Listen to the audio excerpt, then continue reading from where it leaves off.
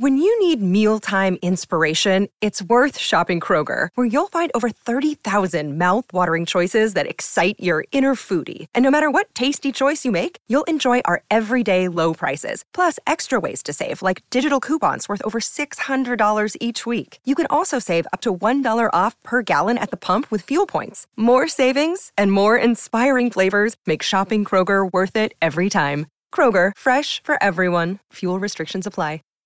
Save big on brunch for mom, all in the Kroger app. Get 16-ounce packs of flavorful Angus 90% lean ground sirloin for $4.99 each with a digital coupon. Then buy 2, get 2 free on 12 packs of delicious Coca-Cola, Pepsi, or 7-Up, all with your card. Shop these deals at your local Kroger, less than 5 miles away. Or tap the screen now to download the Kroger app to save big today. Kroger, fresh for everyone. Prices and product availability subject to change. Restrictions apply. See site for details. Lightning fans, you found the right show for everything you need to know about your favorite team in the NHL. It's the Lightning Insider Podcast with Eric Erlandson. Get ready for insight, historical perspective, interviews, and breaking news that comes from a reporter insider who's got near 20 years on the Tampa Bay Lightning beat. Now for the latest with the Lightning, here's Eric. Hello, everyone, and welcome to another edition of the Lightning Insider Podcast. I am Eric Erlandson, your host from LightningInsider.com. That's where you can find my written work. And how you doing, Lightning fans? Did you make it through? Did you survive another overtime thriller?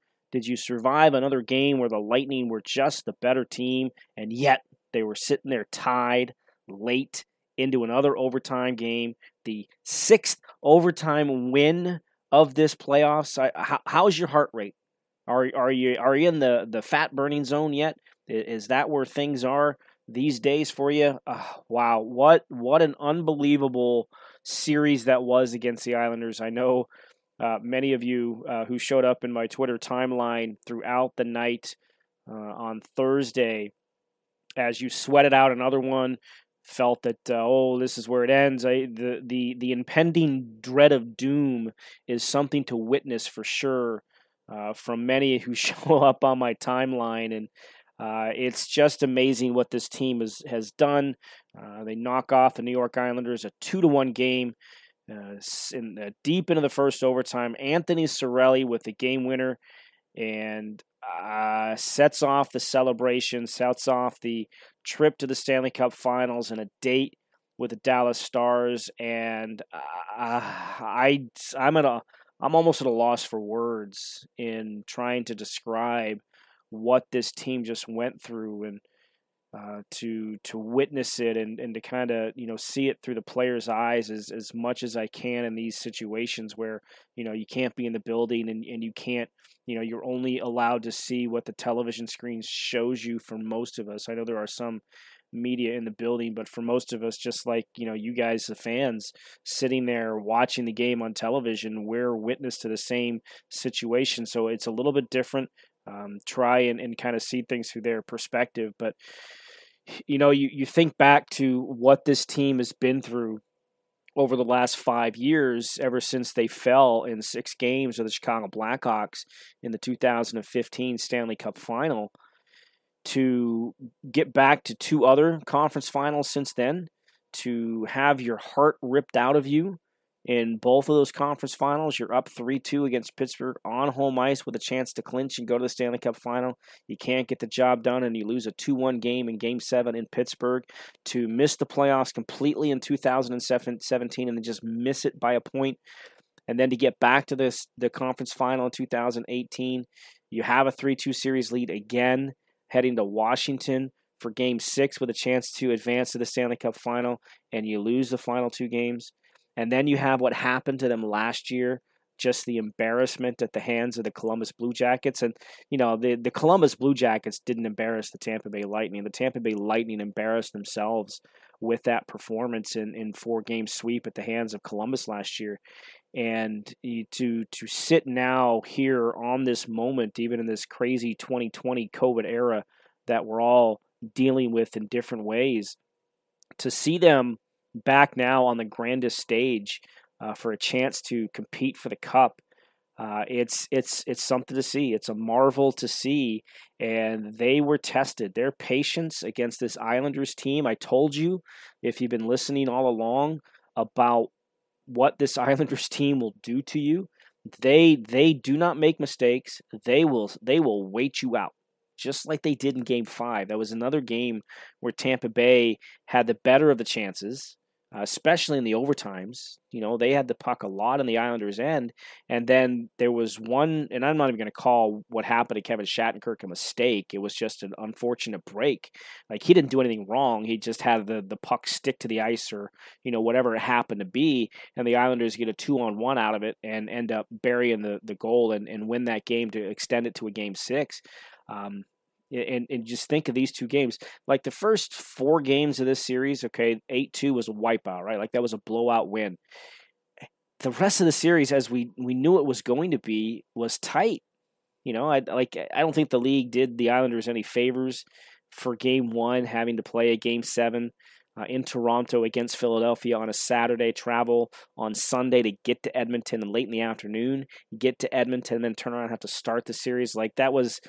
talk about scheduled losses. Anybody who's been listening to me for a while has heard me use that phrase a number of times, a scheduled loss. That was a scheduled loss for the Islanders. Ends up as an 8-2 blowout. But every game after that was close. Think about Game 2. It took a Nikita Kucherov goal with 8 seconds left on the clock to win that game.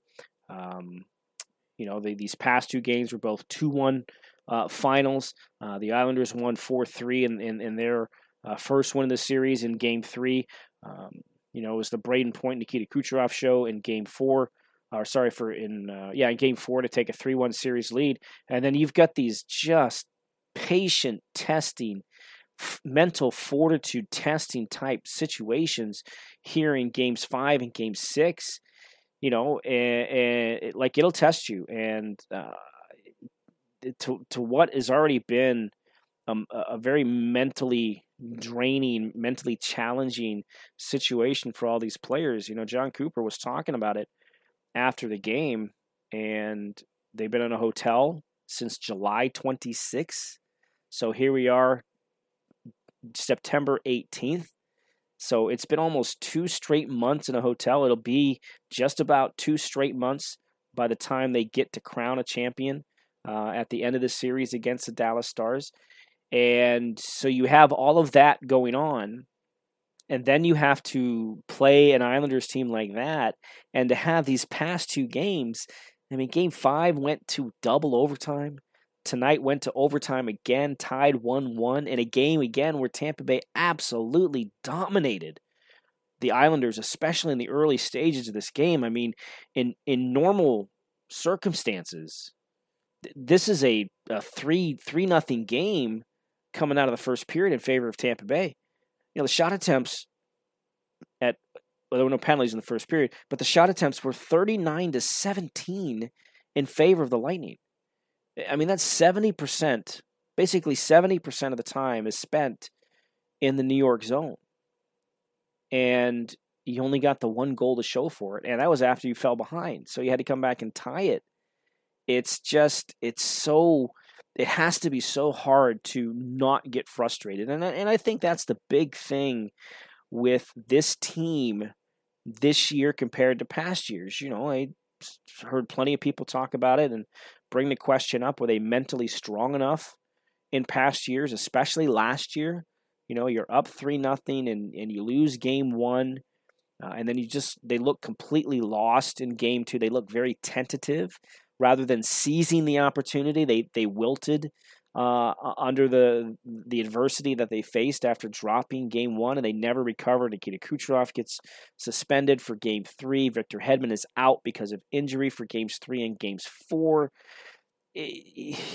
So now you look at the complete difference in how this team is handled. Just put this in perspective.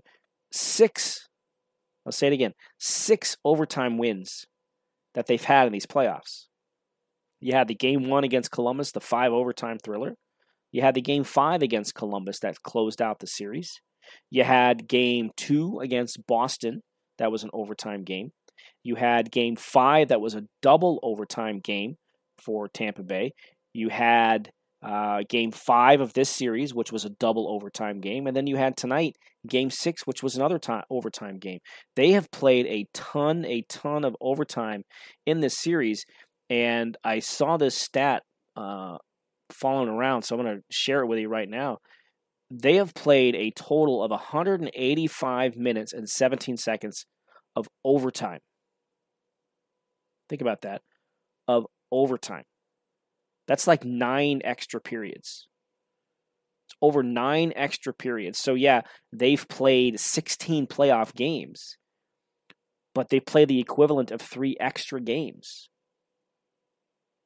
185 minutes, which is the most by any team in one single playoff year. And this is only through 3 rounds. The previous record was 175 minutes and 10 seconds. That was held by the 1994 New Jersey Devils. So again, they've played almost 3 extended games, or an extended game's worth of overtimes. 3 extended games. My math is really bad. So 185 minutes of overtime hockey. Those are incredibly stressful and stressful minutes. It's absolutely gut-wrenching and mentally draining, and for them to kind of go through this gives you a different idea, a different feel, a different thought as to what this team is made up of this year. So you can, if you want to talk about a journey, and we always talk about some journeys, how does a team get to a destination that they haven't reached yet? They still have to get 4 more wins to complete the task here. But you think about everything, and many of you who are listening have gone through this as well. I know there's some new fans and some new listeners here as well, but the journey that everybody associated with this team, and that includes the fans, have gone through since 2015, getting so close and having a 2-1 series lead against Chicago and then losing the final 3 games of those series. All those games were decided by 1 goal. Coming close again in 2016, coming close again in 2018, getting it handed to you in 2019. They've all been, I don't want to say setting up for this playoff, but it has brought them down paths that they had to go down. Because when what's the phrase? Sometimes you have to learn to lose to understand what it takes to win, or you have to lose to enjoy victory from a sports perspective. And I think that's kind of what has happened here. It's difficult, it's hard. Some of you have wanted to give up on the team, but this is a much different makeup of this team, and I don't mean because they brought in a Pat Maroon and a Kevin Shattenkirk and Blake Coleman, Barclay Goodrow, Zach Bogosian. Yeah, they have a different personality to their lineup, but this is a different makeup of a team just in the everything that they've gone through. Even players like Ryan McDonagh. Like Ryan McDonagh has only been here for a couple of years. Right? He was acquired at the trade deadline in 2018. So he hasn't been through all of this heartache, but he's certainly felt the previous 2 years, 18 and 19, big part of it. So it's just a different approach. And you think back to many of the conversations that Jon Cooper's had just through this particular playoff run, and how many times has he brought up the thought and the idea of just how there was, as much as everybody wanted to have an emotional reaction off of what happened last year, you have to sometimes take emotion out of it so that you can properly assess, okay, how did we get here? And you guys have heard me, if you've listened to me on Lightning Lunch over the last couple of years, have talked about that, especially early on in seasons. And this is a little bit more of a bigger picture thought process, but it's along the same lines that it's not always about what happened at the moment. It's the process to get you to the moment, right? Like in the early stages of a season, the comparison there is, okay, you lost the game 3-2, but how did you lose the game? What led to the loss? Did you play well and it just didn't go your way?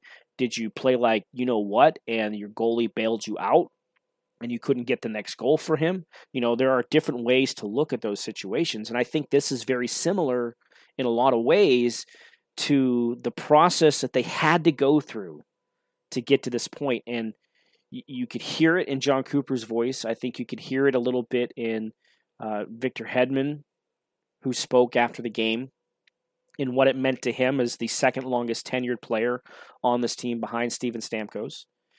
It's a different thought process right now with this team in getting to the point where they are. And again, it's not over.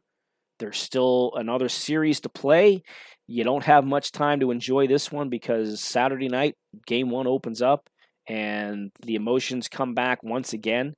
So you're going to have to deal with all of that, in a very short period of time. And so are the players. The players are going to have to deal with this again in a very short period of time. They're going to have to get over this win tomorrow, shove it aside, and get ready for game 1. Because game 1 is coming at you fast.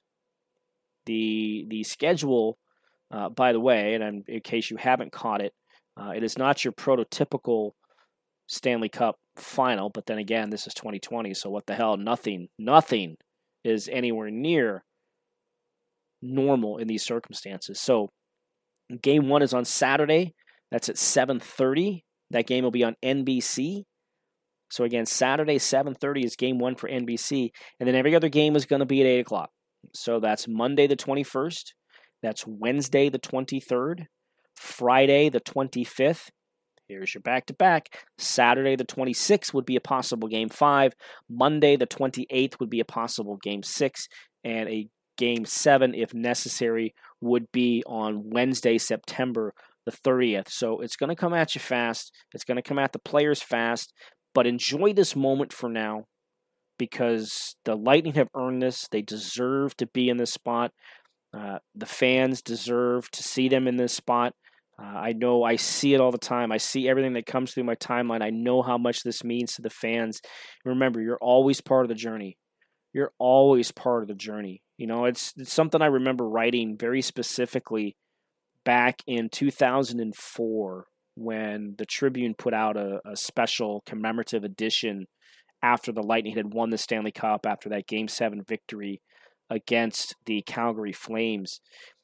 Myself, Roy Cummings, and Ira Kaufman were the only 3 beat writers that covered the Lightning since their existence for the paper. Roy from 92 until about 98, I think. Ira took it over for a couple of years, and then I took over as the beat writer starting the 2001-2002 season. And we were all asked to write columns about our experiences with it. And I remember writing specifically, my lead to this, I'll never forget it, was as a journalist, as a beat writer, you're never part of the team, but you're part of the journey. And I think that's true with the fans because I see it. You live and die with everything. As a reporter, we don't live and die with it, but you are there to chronicle what's going on from a neutral sort of observer situation. And it's a lot different from where things are at right now. Especially with nobody allowed up there, to be around the team. Because even the reporters in the building, they don't have any special kind of access. They can't get the one-on-ones. They get basically the same interviews that you guys see come across the TV. So it's a little bit different. But you're always part of the journey, and you deserve to relish in this moment right now. But don't enjoy it for too long because the emotions are going to have to get ramped up once again, once we get to Saturday. Couple of things that just kind of stand out in my mind. The game-winning goal is just everything that epitomizes Anthony Cirelli. Okay, we weren't even sure if he was going to come back and be able to finish the game. He took that hit, that knee-on-knee hit basically from Anders Lee towards the tail end of the second period. Came out and did a little twirl for the start of the third, and he was good to go. But just watch Anthony Cirelli in that situation. Okay, there's a line change that's going on behind him. Okay, because the 2 wingers that were out on the ice, Blake Coleman and Barclay Goodrow, how meaningful is that the 2 main guys that they acquired via trade and gave up a lot to bring onto this team are the two guys that are out there with Anthony Cirelli in a line change. And but Cirelli is the one guy in on the forecheck, and his job there as the forechecker is to try and keep the puck pinned in deep to allow the change behind him. And it's a shorter change because it's the odd even numbered period, the fourth period, and he just has to keep the puck in the zone, keep it occupied. Well, not only does he keep it occupied, he actually wins the puck. It's a 1-on-2 battle along the wall, 1-on-2, and as Anthony Cirelli often does, he won the battle. So he's able to keep the puck. Barclay Goodrow is able to come in the zone, and he's able to get the puck to Goodrow. And then where does Anthony Cirelli go? Straight to the net. It's in his DNA. He doesn't know any other way. It's a prototypical Anthony Cirelli moment because he's right at the top of the crease, and he's able to take a backhand pass as Goodrow is behind the net, bank it off the far post. It comes across, hits the pad of Semyon Varlamov, and enters the net for the game winner. Just, it's a marvel, and that's the fun in watching Anthony Cirelli. Yeah, we all get mesmerized by, the speed and the skill of a Braden Point and a Nikita Kucherov, and they're marvels to watch. But Anthony Cirelli is a marvel to watch in his own way because of how he goes about the game in that manner. It's just fantastic to watch, and it was just, I thought in many ways, because, we've been asking Anthony Cirelli, when's he going to show up? When's that line going to show up? When are they going to make an impact? In a big moment. And, Cirelli he's had a couple of big goals. He had the game-tying goal in Game 5 against Columbus that sent it to overtime. And then he had the go-ahead goal late in the third period in Game 5 against the Bruins. Before that, the Bruins came back and tied it and forced that game to an overtime. And here he has an overtime winner. He knows nothing but scoring big goals in big moments. He had an overtime Memorial Cup winning goal for Oshawa. He just knows how to show up in those moments. So as much heat as he has taken in this playoffs, that's why you stick with him. That's why you stick with a guy like Anthony Cirelli, because he's going to come through in those moments. I don't think we can say enough about Andrei Vasilevskiy. He's not being talked about nearly enough in these playoffs because of how much we've talked about Victor Hedman and Braden Point and Nikita Kucherov.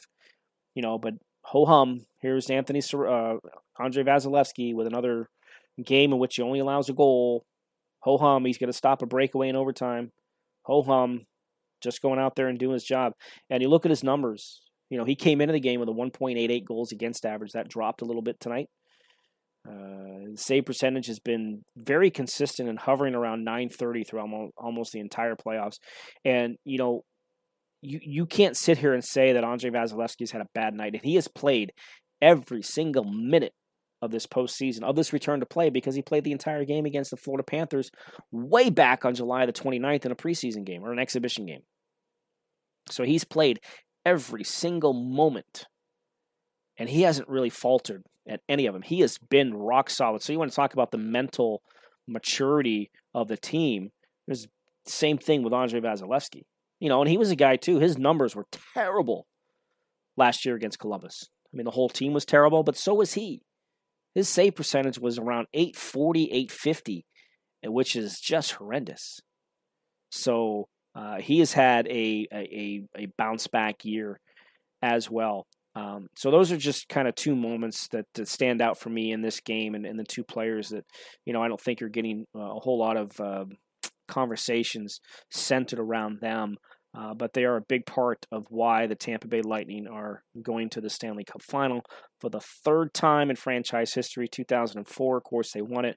2015, they lost to the Chicago Blackhawks. And now you have 2020, and the Lightning are back in the Stanley Cup Final against old friend Rick Bowness and the Dallas Stars. Game 1 starts on Saturday, and that'll be an interesting series, especially with the storyline centered around John Cooper and Rick Bowness. I believe I saw that this is the first time a former assistant coach is going head-to-head against the head coach that he worked under in the Stanley Cup Final. Think about that. Don't be left out. Make sure you subscribe to the Lightning Insider on Apple Podcasts, Spotify, and anywhere else where podcasts are found. Now, here again is Eric. That's incredible to to think that that's never happened before in the history of the NHL, and yet here we are. Of course, it's 2020, so why shouldn't we be surprised? All right, a couple of things before we get to your questions. Look, make sure that if you're listening to this for the first time, subscribe whichever outlet you're on. If you're listening to us on Stitcher or on Google or on iTunes or Spotify or anywhere you get your podcast, hit subscribe so that these things show up in your app right away. You don't have to search for them. You just have to hit download and play. Actually, it'll automatically download for you. So make sure you subscribe. If you have an opportunity, leave me your review, especially on iTunes. Go to iTunes and just, leave a review. Hit the 5-star review. If you want to leave a comment, leave a comment. I do want to start reading some of those at some point as well, because it just warms my heart to see the reaction from many people who have really taken to this here in this little startup project, and it's been great. I can't thank everybody who's listening enough right now. We're making strides, and it's very positive, and it's because of you guys listening that have made that happen. So make sure you do that. We have a promo code I want to give you too if you want to sign up to my website. If you want to go to lightninginsider.com and use the promo code podcast, that's PODCAST podcast, in the coupon code for a yearly subscription, I'll give you $10 off your first year of a subscription to the website. Again, that's lightninginsider.com. That's where all my written work is. And of course, it's time for our trivia question giveaway from the previous podcast 2 podcasts ago. The trivia question for a free t-shirt courtesy of Smack Apparel. The question was, Brad Richards how many playoff game-winning goals did Brad Richards have during the 2004 run to the Stanley Cup Final, and how many did he have total in his career, playoff game-winning goals total in his career? So a number of you have put in the correct answer, have sent me the correct answer. I have the correct answer, by the way, was 7 in 2004 as he won the Conn Smythe trophy as the playoff MVP. And then the other answer was a total of 9. So he had 2 other game-winning goals as a member of the New York Rangers. So 7 and 9 were the correct answers for those of you who did send them in to me. And I selected a winner at random. I can do this, the magic of the internet, if you will. You can actually pull out a random name from a list of what they put in. And I want to congratulate Matthew Wheeler. Matthew, you are the winner of the free t-shirt courtesy of Smack Apparel. It is these wonderful blue shirts that say, "I want to party like it's 2004. Matthew, I will reach out to you on Twitter. That's how you reached out to me, so I will reach out back to you. I will need to get your size for your t-shirt, and I need a mailing address as well, and we'll get that over to the good folks over at Smack Apparel to you. By the way, you can find them in Ybor City. They're based in here in Tampa, so if you have any inklings to kind of find some of their merchandise, they are based here in Tampa, and go to smackapparel.com. And of course, the coupon code that you can use for buy one, get one free is 2020 BOGO. That's 2020 BOGO if you go to smackapparel.com. All right, there's a ton of questions as you would expect. So let's kind of get to them here as quickly as we can, because there is a ton to go through, as one might anticipate. Let's start with one that actually came in before the game tonight. It's from Matt Idle. True or false? Based on the impending cap crunch, the Bolts need to find a way to trade Tyler Johnson, even with his no trade clause. I mean, that's a question for a week from now, 2 weeks from now. We know the Lightning have a cap crunch, especially in a flat cap, because of COVID and, no fans in the stands, and we're not even sure what next season is going to look like yet in terms of how it's going to be played or whatever. There's a cap crunch, and instead of the cap going up $5 million, they is stuck at 81.5, and you have Anthony Cirelli and Mikhail Sergachev in particular to sign in new contracts. So that means you're going to have to clear cap space. They've got a lot of money committed already. Not a whole lot of room under the current situation. So if you're looking for players to trade, of course, Tyler Johnson's name is going to come up, just as Alex Killorn's name is going to come up, just as Yanni Gourde's name is going to come up, and Andre Palat. You've got to clear some money off the cap. There's no way around it. And Andre Vasilevsky's contract extension kicks in this year too. His cap hit's going to go from 3.8 up to $9.5 million. So that takes up a chunk of the cap space as well. So they're in a cap crunch. And here's the thing that I kind of have to bring up too, because it's worthwhile to talk about this. If everybody, not everybody, but there are plenty of Lightning fans who sit here and say, well, Tyler Johnson's done, he can't play anymore. If that's the case, how are you going to trade him? Who's going to want him, especially in this cap world where his cap hit is $5 million on a long-term contract? He signed a 7-year deal.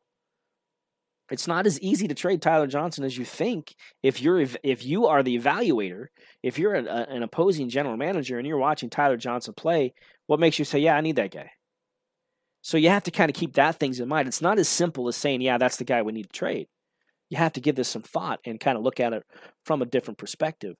Darian Summers, why can't I stop crying? Because you're happy, you're emotionally invested. That's why, Darian. From Doug, how nervous were you during overtime? I mean, look, like as a reporter, sometimes you take some of the emotion out of it, right? Like you lose some of that fandom. Not to say that you don't want to see things go well. You do, but like I'm not as nervous as you think I probably should be. I've been doing this a long time, 20 years now, covering this particular franchise and this team. So my nerves were okay. From Scott Stevens, talk about the superstition and background in touching the Prince of Wales trophy.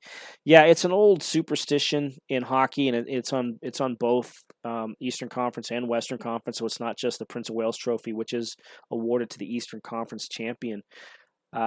That's not the cup you want, right? Like that's not the trophy you're trying to get. So that's the superstition behind it. That if you touch that one, well, then you're not going to have good luck when it comes to trying to win the cup. So that's basically the time-honored tradition of it in hockey. We saw, of course, the Lightning did touch it tonight. I also thought it was very touching, pardon me, that the three assistant captains, alternate captains, and Ryan McDonough, Victor Hedman, and Alex Killorn, who are wearing the A's on their jerseys here through this postseason and throughout most of the year, that they waited until Steven Stamkos could come out and get his picture taken with the three of them around Deputy Commissioner Bill Daly and the Prince of Wales trophy. I thought that was a very cool moment because I thought, even though Steven Stamkos has not been able to play, he's a huge part of this. He is a huge part of this. From not just being the captain, but from the amount of time he's invested in this franchise. And, he's been through, the team heartbreaks and the personal heartbreaks with the injuries he's had. He deserves to have a part of this.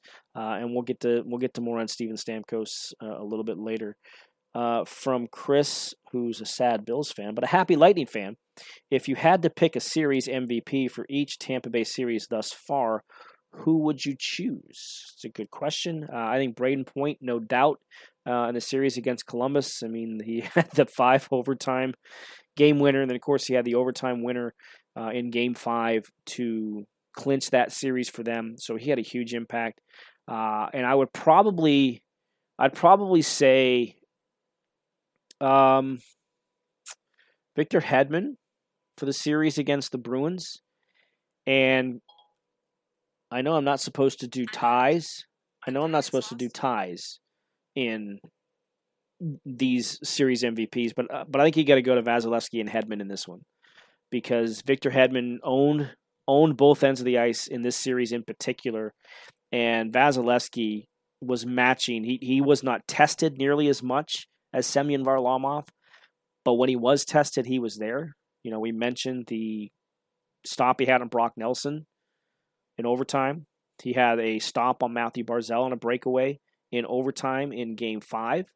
So he came up, and his numbers in this series, you think about it, he let in 2, he let in 1, he let in 4 in a game where the Lightning weren't very good for about 10 minutes, and it cost them pretty much in that series. And then, he lets in, 1 in Game 4, 1 in Game 2 in Game 5, and 1 in Game 6.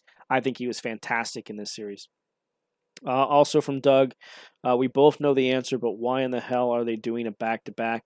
Because it's 2020, Doug. It's 2020. No, the biggest thing, there's 2 factors at play here when you consider why they're playing back-to-back. Of course, there's no travel involved. Both teams are in the same situation. They're both dealing with the same thing, so there's no competitive advantage or disadvantage in terms of back-to-backs from that aspect. But here's the reasons. Number one, the league would like to end this as quickly as they can, and they have been lucky because they weren't any. I don't think there were no 7-game series in the first round. There was only one 5-game series in the qualification round, and they were very, very close to having 4 or 5-game series in round 2. And then you don't have any. You have a 5-game series and a 6-game series here in the conference final, so it's going to end sooner than they had anticipated anyway. But they want to get it done as soon as they can, and that's part of the motivation here. And the second one is they want that Saturday night time slot. It's big, especially in Canada, with the hockey night in Canada. So that's a big reason now under this schedule, you've got 2 Saturday games. I don't know why they had to go back-to-back. I don't know why you couldn't just have a situation where the teams had 2 days off before a game. That's not that unusual in the Stanley Cup final, but that's part of the motivation there. From Eric Bronstein, how does a team match up against Dallas? Dallas can be a physical team. They can play similar, not quite as well as the Islanders do, but the difference with the Stars is they have guys, especially in the back end. Miro Heiskanen, you're going to hear that name a lot. He is a fantastic, 20 years old, 19, 20 years old. He's having a fantastic postseason. I think he's reached 20 points for the Dallas Stars. He can really be a dangerous player if you don't keep an eye on him. Same with John Klingberg. He doesn't skate necessarily as well, but he's a really big factor. They have 2 really good offensive defensemen on the back end that kind of make things kind of work and kind of go for them. And then you've got, experience with Corey Perry and Joe Pavelski that they brought in this year. Jamie Benn is inspired this year. Alexander Radulov is a big part of their top line. Tyler Seguin is a big part of their top line. He hasn't quite had the playoff series that you would expect out of a player of his caliber, but he's still a dangerous player. Anybody who was around in 2011 and saw what he did in Game 2 of the Eastern Conference Finals for the Boston Bruins as a 19-year-old, probably bring in some bad flashbacks there. So it's a tough matchup. It's a very similar matchup. Anton Khudobin in net had a fantastic series against the Vegas Golden Knights. He's the big reason why the Stars were able to win that series in 5 games. And then keep your ears out for this name. Yoel Kiviranta, because he had the hat trick in Game 7 against the Colorado Avalanche, including the overtime game winner. He had an impact in the series against Dallas. He had a late tying goal in Game 4 that allowed the Dallas Stars to get to overtime, and they won it on a goal from Alexander Radulov. So there's one. You're not familiar with this player. I'm not familiar with this player, but he's had a huge impact. So keep that name in mind, Yoel Kiviranta. From our friend Evgeny, what a game and what a win. My heart is still racing. How about Anthony Cirelli with timely goals in these playoffs? Comes up clutch again. Do you think this will serve as a confidence booster for him to provide some depth scoring for the final? You would like to think so. You would like to think that it would show up because you're going to need depth scoring. You can't rely just on Braden Point, Nikita Kucherov, Andre Palat, and apparently Victor Hedman to score all your goals. You need him to come from elsewhere, and they did get it tonight. So hopefully it will. But remember, he had the tying goal late, as I mentioned, against Columbus in the clinching game, and he had, a big goal in Game 5 against the Bruins late in the third period. It's just in his DNA. It's just who he is. So he comes up with clutch goals. You think he's quiet, and then he makes noise like that. I love this one. Whatever, Lightning FCB. Do you think that the team feels kind of invincible morally with Braden Point on the ice? Also, about that Vazzy save on Nelson in the overtime breakaway, it was insane. I mean, there's no doubt that Braden Point makes him a better team, but I don't know if it gives them a different sense. It just rounds out the roster, rounds out the lineup, rounds out the lines and what they can do when he's out there. It's just like I said after Game 5. If Braden Point's in that game, they probably win it, but they didn't lose it because Braden Point wasn't there. Right, like they did enough to win that game, they just didn't, and maybe that's where you miss a Braden Point, but he wasn't the reason that they lost the game. But there's no doubt when he's at his best and he's playing healthy. Another one from Eric Bronstein. How concerned should we be regarding the lack of power play success? Yeah, it's been an issue. It's been an issue throughout the playoffs, and it really popped up here in these last 2 games in particular. Right, like you had 3 3 power plays in the third period, basically, including the double minor in the final minute that carried over to the start of the overtime. Just like in Game 5, you had a high-sticking double minor that gave Tampa Bay 4 minutes of power play time. They didn't take advantage of it. I mean, those are opportunities that, they got away with it tonight. They did not get away with it in Game 5. So it's a little bit of a concern. Hopefully Jeff Halpern will work on some things. So you've seen some different looks. You've seen some different personnel moving around. They've got to find a way to get that thing going. From Quizzy, why is NHL on NBC Sports so in love with Barzal and Clutterbuck? Barzal is a fantastic player. I don't know why they kept highlighting him. He had almost zero impact on this series. Yeah, he dances with the puck, and he was moving around with the puck, but I got to look at the final numbers from the series. I haven't seen them yet, but he did not have much of an impact. And my goodness, did they fall in love with Cal Clutterbuck in this game? Because all they would mention is hits. Like they highlighted in the first intermission on the first Islanders, the only Islanders goal, trying to say that Clutterbuck came in and forced a turnover. No, that's not what led to the goal. Like, I don't remember who the D-man was. He came in to forecheck, but, he was able to get the puck over to his partner, and then there was one other pass made after that before the turnover happened. Like, Cal Clutterbuck did not create that play, and all they could talk about were this number of hits. It's mystifying how NHL keeps focusing in on that one stat, and physical presence, and physical presence, and physical presence. It blows my mind that those are the players they continue to talk about. Thank goodness we no longer have to listen to them talk about Matt Martin, Cal Clutterbuck, or Ryan Reeves. You'd have thought that all 3 of those guys were first-team All-Stars, as much hype as they got. Let's highlight the great players. That's my problem with playoff hockey, is that it's played differently. It's allowed to be played differently, and we don't get to see the stars shine necessarily as much. And I sit here saying, you look at the playoffs that Brayden Point and Nikita Kucherov have, and Victor Hedman's had, but there's so much highlight on those type of players that it's almost too much. From Mark Handers, who I believe, Mark, you're the one who's in Barcelona, if I'm not mistaken. So, hey, if you're listening to this, it's not up for your breakfast time. It's probably up sometime around a lunchtime for you over there. 2 questions from Mark. Do you feel the Lightning have tried to force it too much Games 5 and Game 6 with a lot of extra passes? No, I don't. You want probably a little bit more of a shooter mentality, but I don't think they tried to force it. Remember, forcing things is kind of what got them in problems before. Like, there weren't a ton of forced plays that resulted in turnovers, right? Like, they had a really pretty good approach with their puck management. And the second one from Mark, I know you said Cooper trusts his guys, but after his play capped off with a Nelson partial break, is Tyler Johnson's scratch coming? No, it's not. I know I fielded this question a couple of times. It's not happening. And a lot of it's because what I just talked about with Anthony Cirelli. You know that he has it in him to come up with a big moment. We haven't seen it yet. It's been disappointing. They need to get him going. I'd like to see him move back to the center. I don't think he's very effective on the wing. But they do need to get him going. But no, he's not going to be scratched. I can't say that. I would be shocked if he's scratched, right? Because that's John Cooper, his entire professional coaching career. He's had Tyler Johnson, and Tyler Johnson has come up in big moments for him. So coaches remember that stuff, and it's a tough decision, even in these situations, if you think that they, have to be, if you're going to scratch him. That's why I don't see it coming. From Michael Alderman, if you're John Cooper, what do you work on at this point? Is it just staying the course until you see something with Dallas to address? Yeah, because the thing is, I believe that just about every team they've played is similar to Dallas. There's a lot of same. Now, the one interesting thing here is the familiarity between John Cooper and Rick Bowness. Now, the team has changed their makeup a little bit since Rick was here.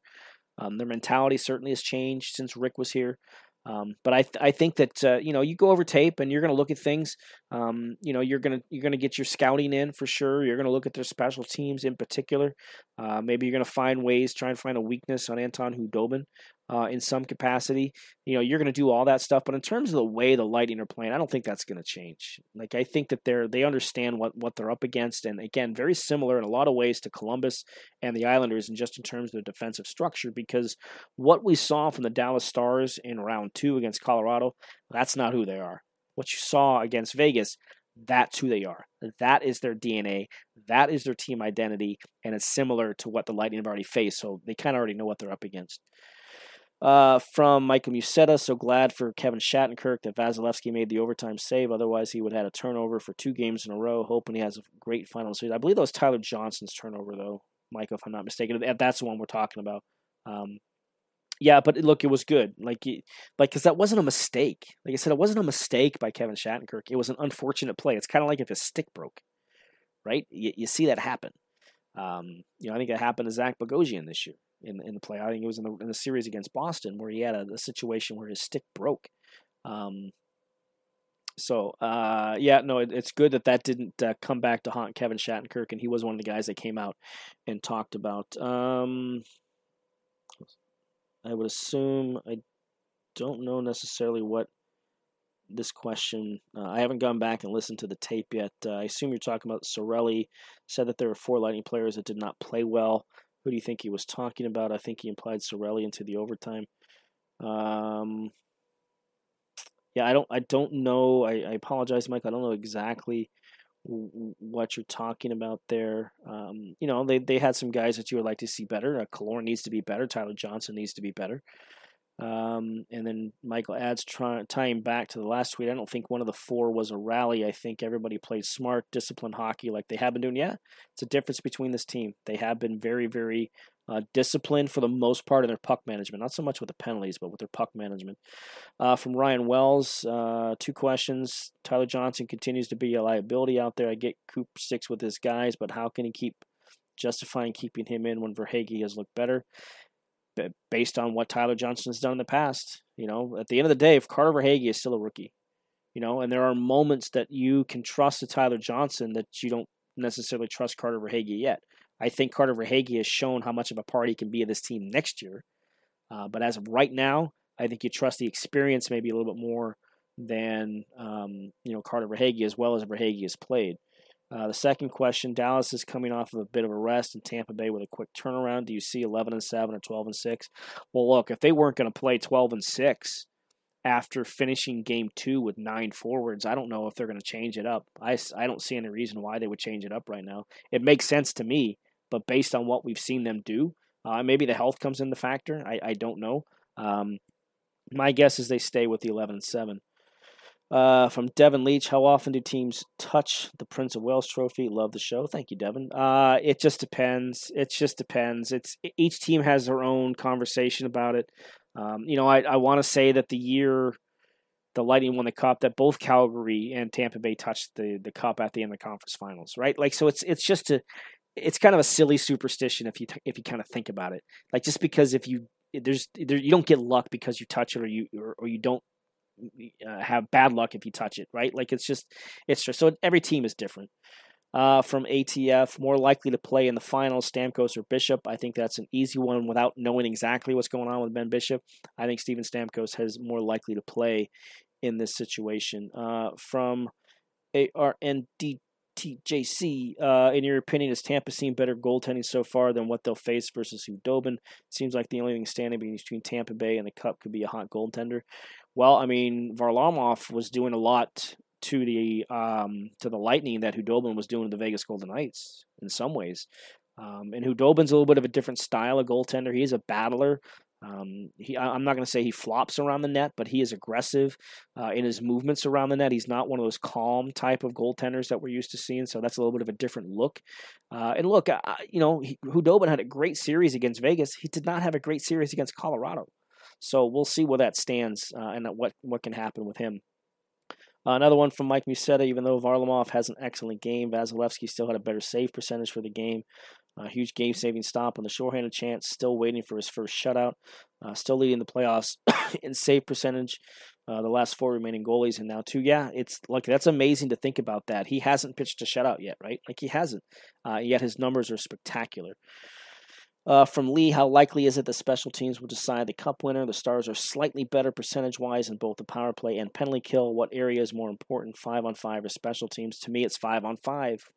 It's 5-on-5. If you can control the game 5-on-5, you're going to have a better chance. Yeah, you want your power play to come through, but as long as your penalty kill and your 5-on-5 is going, I think it's more important that the 5-on-5 play. I mean, that's kind of what won, the Lightning the series against the Bruins. In a lot of ways, it's what won them the series here against the Islanders, is how they stayed disciplined 5-on-5 and didn't turn it into fire wagon hockey at times.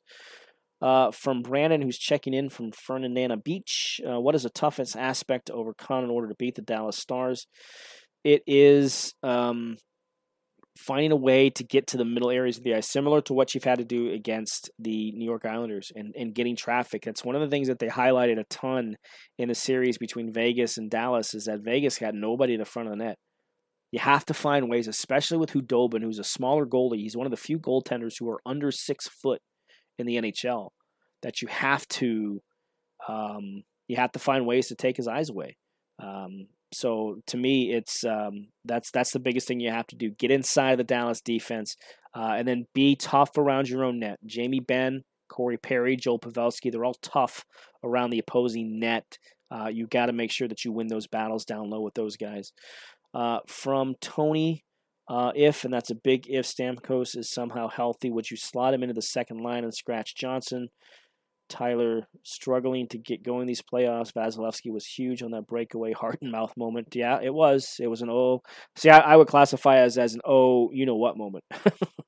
That's kind of how I looked at it. Yeah, I mean, I don't think there's any doubt if Stamkos comes back. Well, there's two ways to think about this. If Stamkos comes back, he's either slotting right back into the second line, and he's played a ton this year with Killorn and Cirelli, so he can do it. You're not breaking up Kucherov and Point and Palat. You're not breaking up that line, and you're not breaking up the Gord, Goudreau, Coleman line.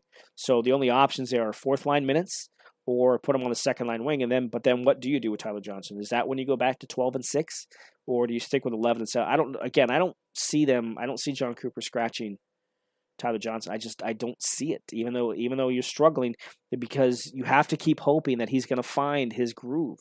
I know we're 16 games into these playoffs, and he hasn't, and that's frustrating. But I'm telling you, from a coach's standpoint, they don't necessarily see it that way.